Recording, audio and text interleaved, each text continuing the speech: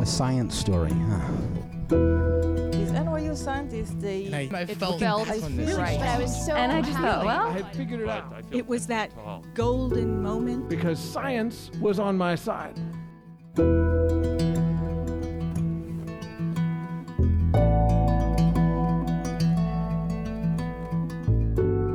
Hey everybody, welcome to the Story Collider, where we bring you true personal stories about science. I'm your host, Erin Barker, and this week, two storytellers are sharing stories about becoming the people and scientists that they are today. Before we get started, don't forget there are just a few short days until Story Collider's big annual fundraiser, the Proton Prom, on June 1st. We will be celebrating 12 years, believe it or not, of the Story Collider, with amazing stories from amazing guests, including comedian Aparna Nancherla, primatologist Natalia Reagan, journalist Nicholas St. Fleur, and famed mathematician Ken Ono, all hosted by the amazing Gastor Elmonte. Join us in person at the Bell House in your Science Prom finery and enjoy refreshments with us, or purchase virtual tickets and watch from wherever you are. Find out more at storycollider.org/protonprom2022. In the meantime, please enjoy the following two incredible stories from two incredible people. Our first story is from ecologist Scott Taylor. It was recorded back in the before times in June 2019 at a show he produced for the 2019 Evolution meeting.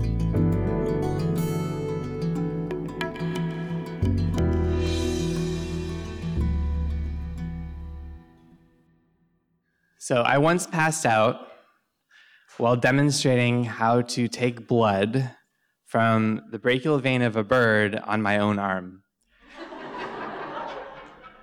I was 24 years old. It was the second field season of my PhD, and I was in Chile. I was surrounded by my relatively macho South American collaborators and some people I didn't know. When I came to, I was being offered chocolate. It worked. And the first thought in my mind wasn't, I wonder why that happened, which is weird because it was the first time I've ever passed out and only time I've ever passed out in my life. My first thought was, I hope they don't think that I'm gay. I grew up in southern Ontario in Canada. I was a figure skater. I collected My Little Ponies. I had a rock and gem collection. I had an orchid garden. I loved the natural world. I had a really amazing childhood. Even after my mom died when I was 9 from complications with MS, my father did a very good job at raising his kids. I was first called gay when I was in grade 4. And I wasn't really called gay. I was called a faggot on the schoolyard by someone who I thought was my friend. I didn't know what that meant. The dictionary said pile of sticks. My brother said something else. At this point in my life, I was known as the boy who figure skates. I was in a gifted program. I was artistic. I had a lot of friends, and I even had friends who played hockey.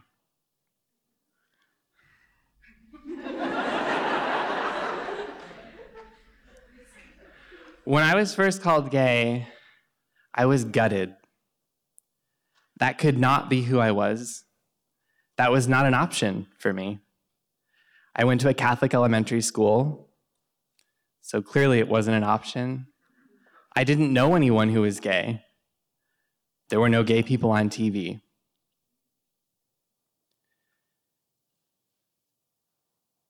A particularly relevant story comes from a day at the skating rink, of which there were many.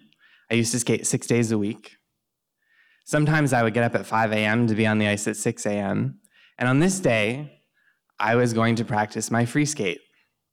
For those of you that don't know, that's when you're on the ice by yourself and you're dancing and jumping to music that you probably love. I was excited. I was going to practice some really hard double jumps. My music was Lawrence of Arabia, which is indisputably awesome. And my costume was sick. Of course, it involved tights and kind of a sheer, billowy top that really caught the air in the right way. But my excitement turned to dread as a junior men's hockey team walked into the rink, not to their dressing room, but into the stands. I was alone on the ice. I don't know why their coach made them do this. I don't think it was for them to get skating tips. I was a better skater than them, but I'm sure that wasn't the reason. Some of those people were my friends previously. People who now told others I was a loser, that I had no friends, and that I was gay. Needless to say, that was not my best day on the ice. They applauded every time that I fell. Their coach encouraged them, and I was humiliated. I came out publicly when I was 23 years old, the first week of my graduate program. And it was incredible. To those people, I was only ever Scott Taylor, a gay man who was happy. To my advisor, to my friends in graduate school, that first week we were having a party. People who I had just met, who knew I was gay, invited me to go dancing at a gay bar. For the first time in my life. They wanted to interact with me because of who I was, fully. When I started graduate school, I had to figure out how to be a scientist, just like many people. But really, I had to figure out how to be a gay scientist, and I do think there's a difference. I had no mentors from the queer community. I barely knew anyone who was gay. And although I was out to my friends and family, I worried about being out professionally because it's different. Having two coming outs is different. I didn't come out to collaborators in other countries. I did field work in places where it's not that safe to be open about who you are if you're gay. And not having mentors and not knowing people, especially field biologists, your sexuality doesn't define your ability to be a field biologist, but I would say I did not know any field biologists who are openly gay. Last year at the American Ornithological Society meeting, I was awarded a Young Investigator Prize for my promise as a leader in the field of ornithology, which feels very weird, but also awesome.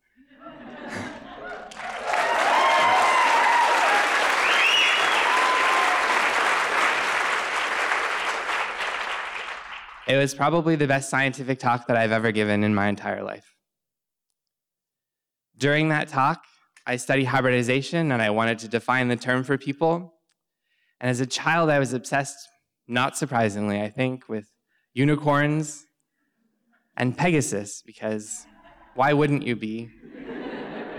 And as a child, I remember thinking, what if it was a unicorn with wings, which is called a pegacorn? And so in this talk, I used an example. I defined hybridization by using a pegacorn as an example.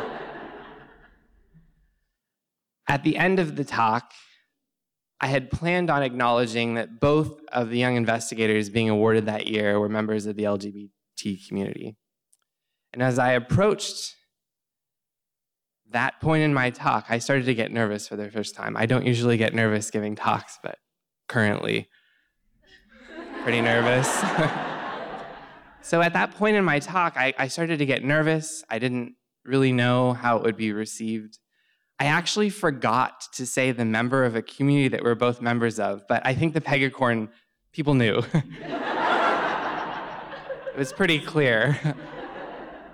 And I I delivered that statement that representation is important, that I felt like a valued member of the community, that I finally felt okay to say who I was. And I waited, and there was applause. There was applause just like there was applause on that day on the rink, and I was alone again. And it was overwhelming in a completely different way. I felt recognized and valued for who I am in a way that is pretty indescribable, and I will never forget that moment.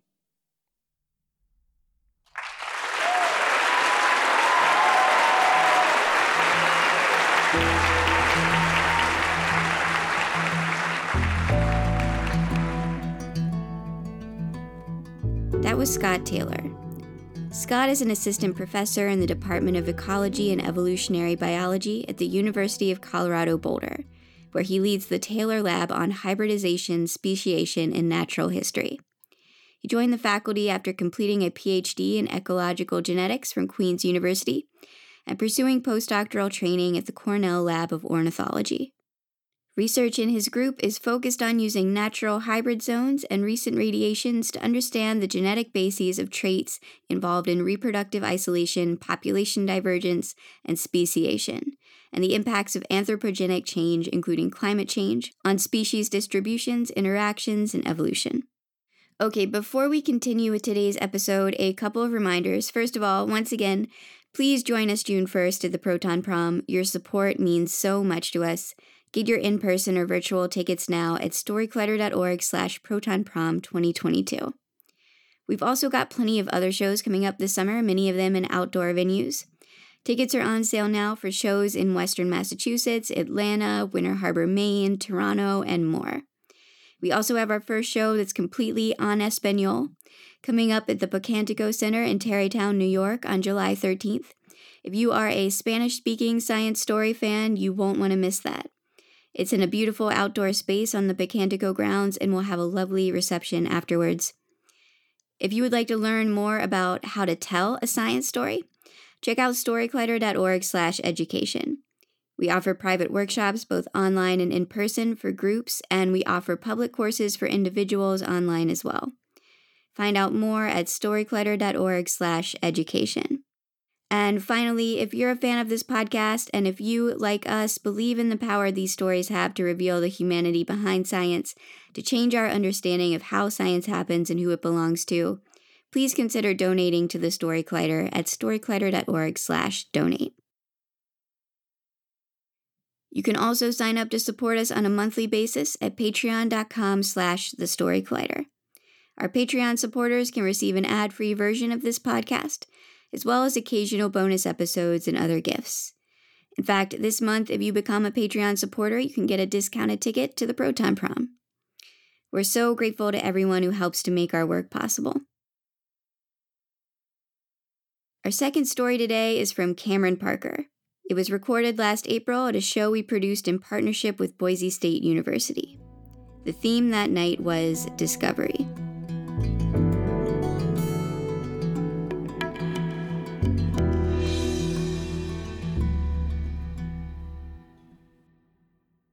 I walk into my high school history class on the first day of junior year in the 7th and final period of the day. I walk into this history class thinking it'd be just like any other, full of historical facts, figures, people, time periods that were deemed important for the junior year curriculum, and I'd whiz through it no problem and go back to what I really cared about at the time, which was captaining my high school softball team and not much else during my high school experience. I figured I'd go on to college and play college softball and major in architecture because I was in year 3 of architecture school and it just made sense. Sense, however, was thrown right out the window when I sat down, looked up, and saw a tall man with ice white hair wearing a mock neck and a sports coat. I came to learn this man would be my teacher, Mr. Brett Silva. Now, the first few weeks with Mr. Silva were pretty normal, getting to know the class and the teacher, and he is quite the character. He loves soccer, and he also enjoys school spirit, something I was not accustomed to. And one day, though, he walks into class and he tells us, pull out your laptops and go to the high school webpage. He looks at us and he says, this website looks like crap, and I hate it. And I kind of had to agree with him. It is in pretty rough shape. But nevertheless, I'm looking around, and everybody else had kind of the same expression of, well, what do you want us to do about it? He tells us to take the day, go online, look up different high schools across the nation with much cooler looking websites. Now I'm thinking, okay, you're telling a high schooler they can go on the internet all class period and like not have to do any work? Okay, this is golden, perfect. Until I started actually looking for these websites, and I found myself kind of in a trance by them. I wondered, how did they get that button to present on this website? Or I wonder what the structure they needed to use to get it to show up this way. Or that theming on there is super vibrant. And I wish we could have that for our own website. And I was so wrapped up in all of this that I didn't even realize class was getting close to over. And Mr. Silva tells us to come back together and show him what we found. So we do. And he says, great. Okay, well, save it for later. What?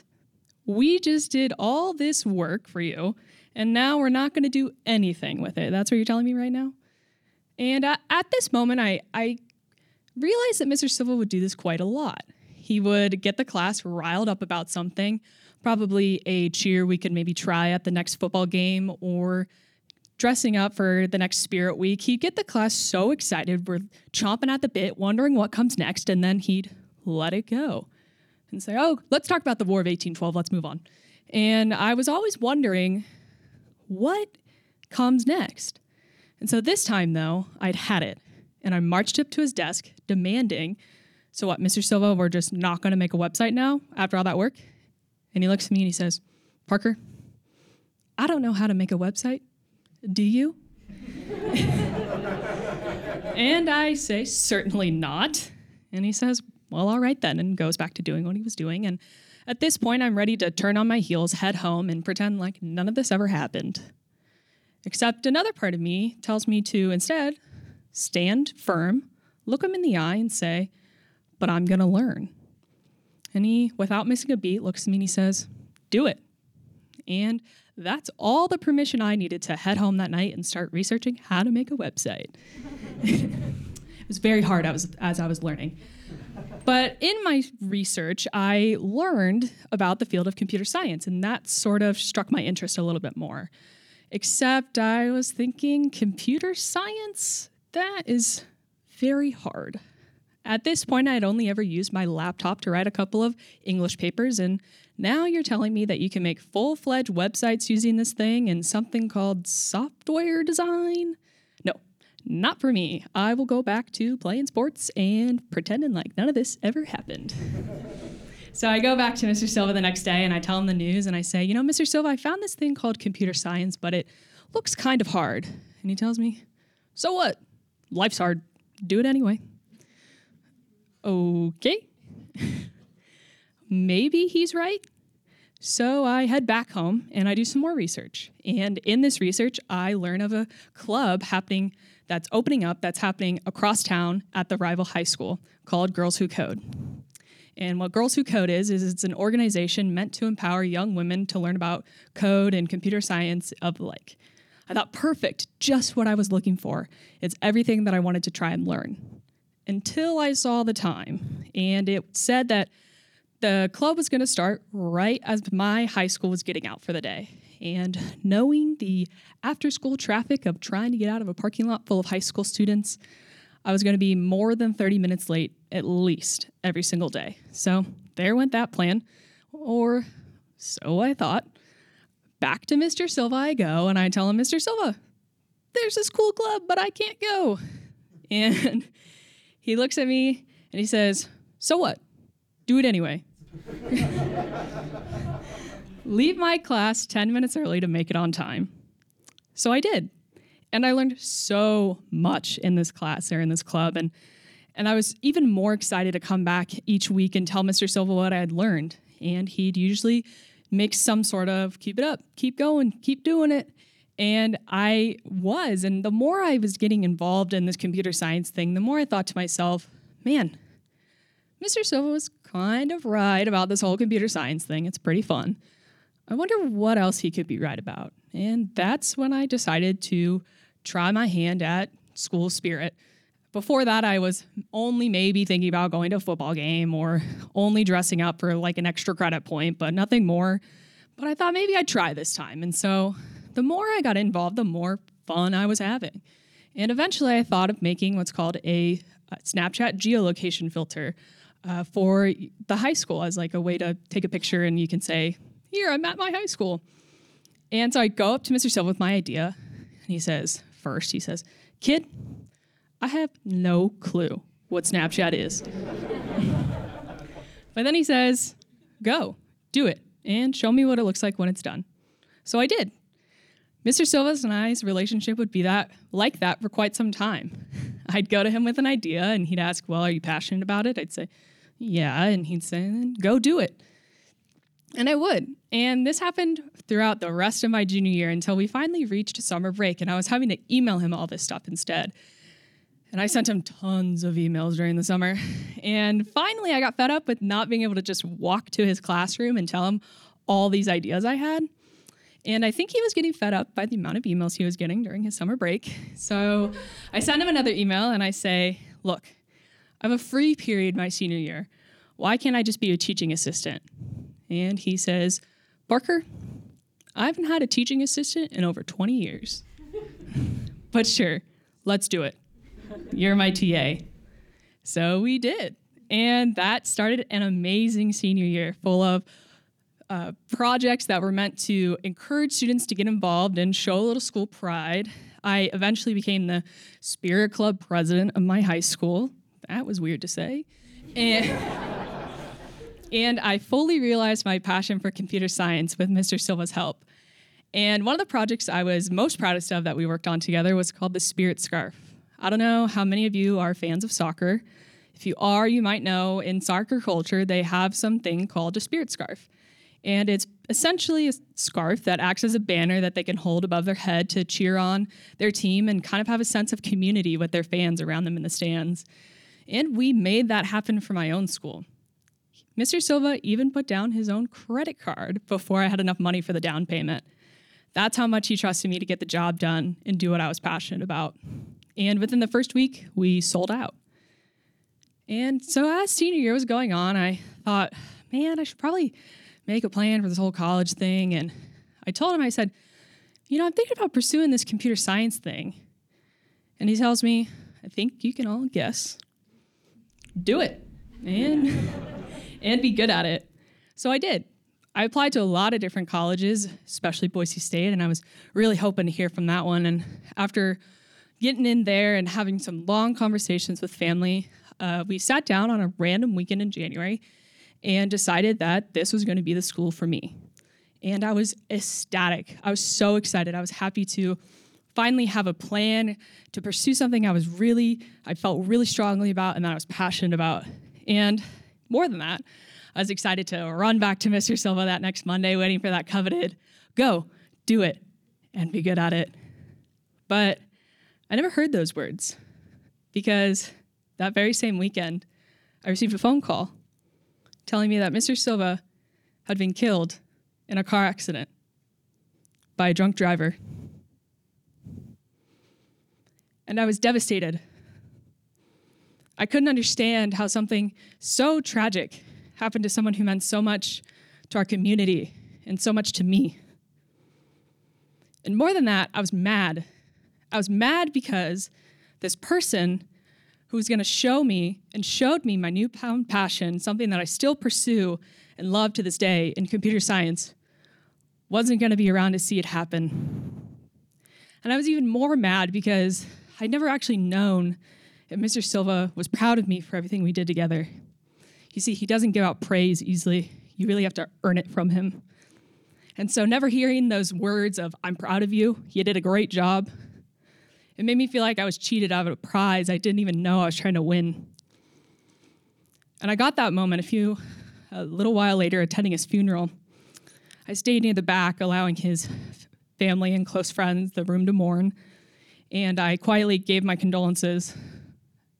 As I'm headed out the door, I hear my name, and I turn around and it's his wife, who I didn't even think knew who I was at the time.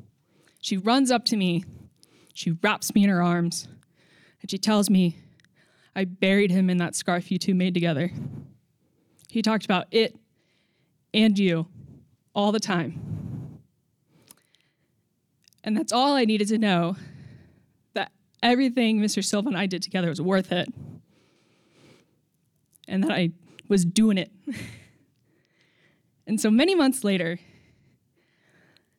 I was attending I have a lot of things I want to thank Mr. Silva for, but I think the biggest thing I want to thank him for is many months later, I'm attending my first ever computer science class at Boise State. This time I'm thinking, I can't do this. This is not for me. I don't know what I'm doing here. Ready to turn around and go pick a different major. But instead, I have this voice in my head that makes me pause, and it asks me, what's stopping you? And I think to myself, nothing. And it rings back at me and says, then go in there and do it and be good at it. So I did. And I continue to do it each and every day, because even though life may challenge you and life may be hard, if you're passionate about something, then who cares? Do it anyway. Thank you.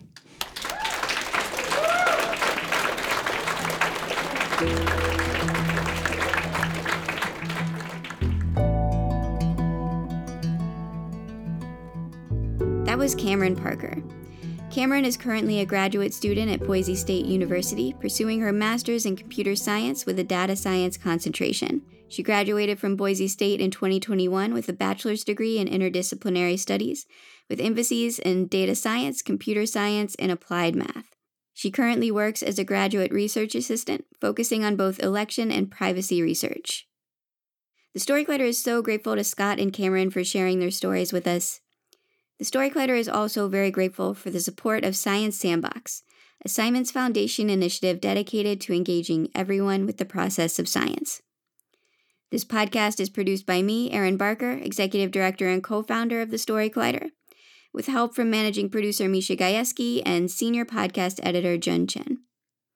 Special thanks goes out to Story Collider's board and the rest of our staff, including Managing Director Anne-Marie Lonsdale, Education Director Lily B., Science Advisory Fellow Edith Gonzalez, Operations Manager Lindsay Cooper, and Marketing Manager Nikisha Roberts-Washington, without whom none of this would be possible.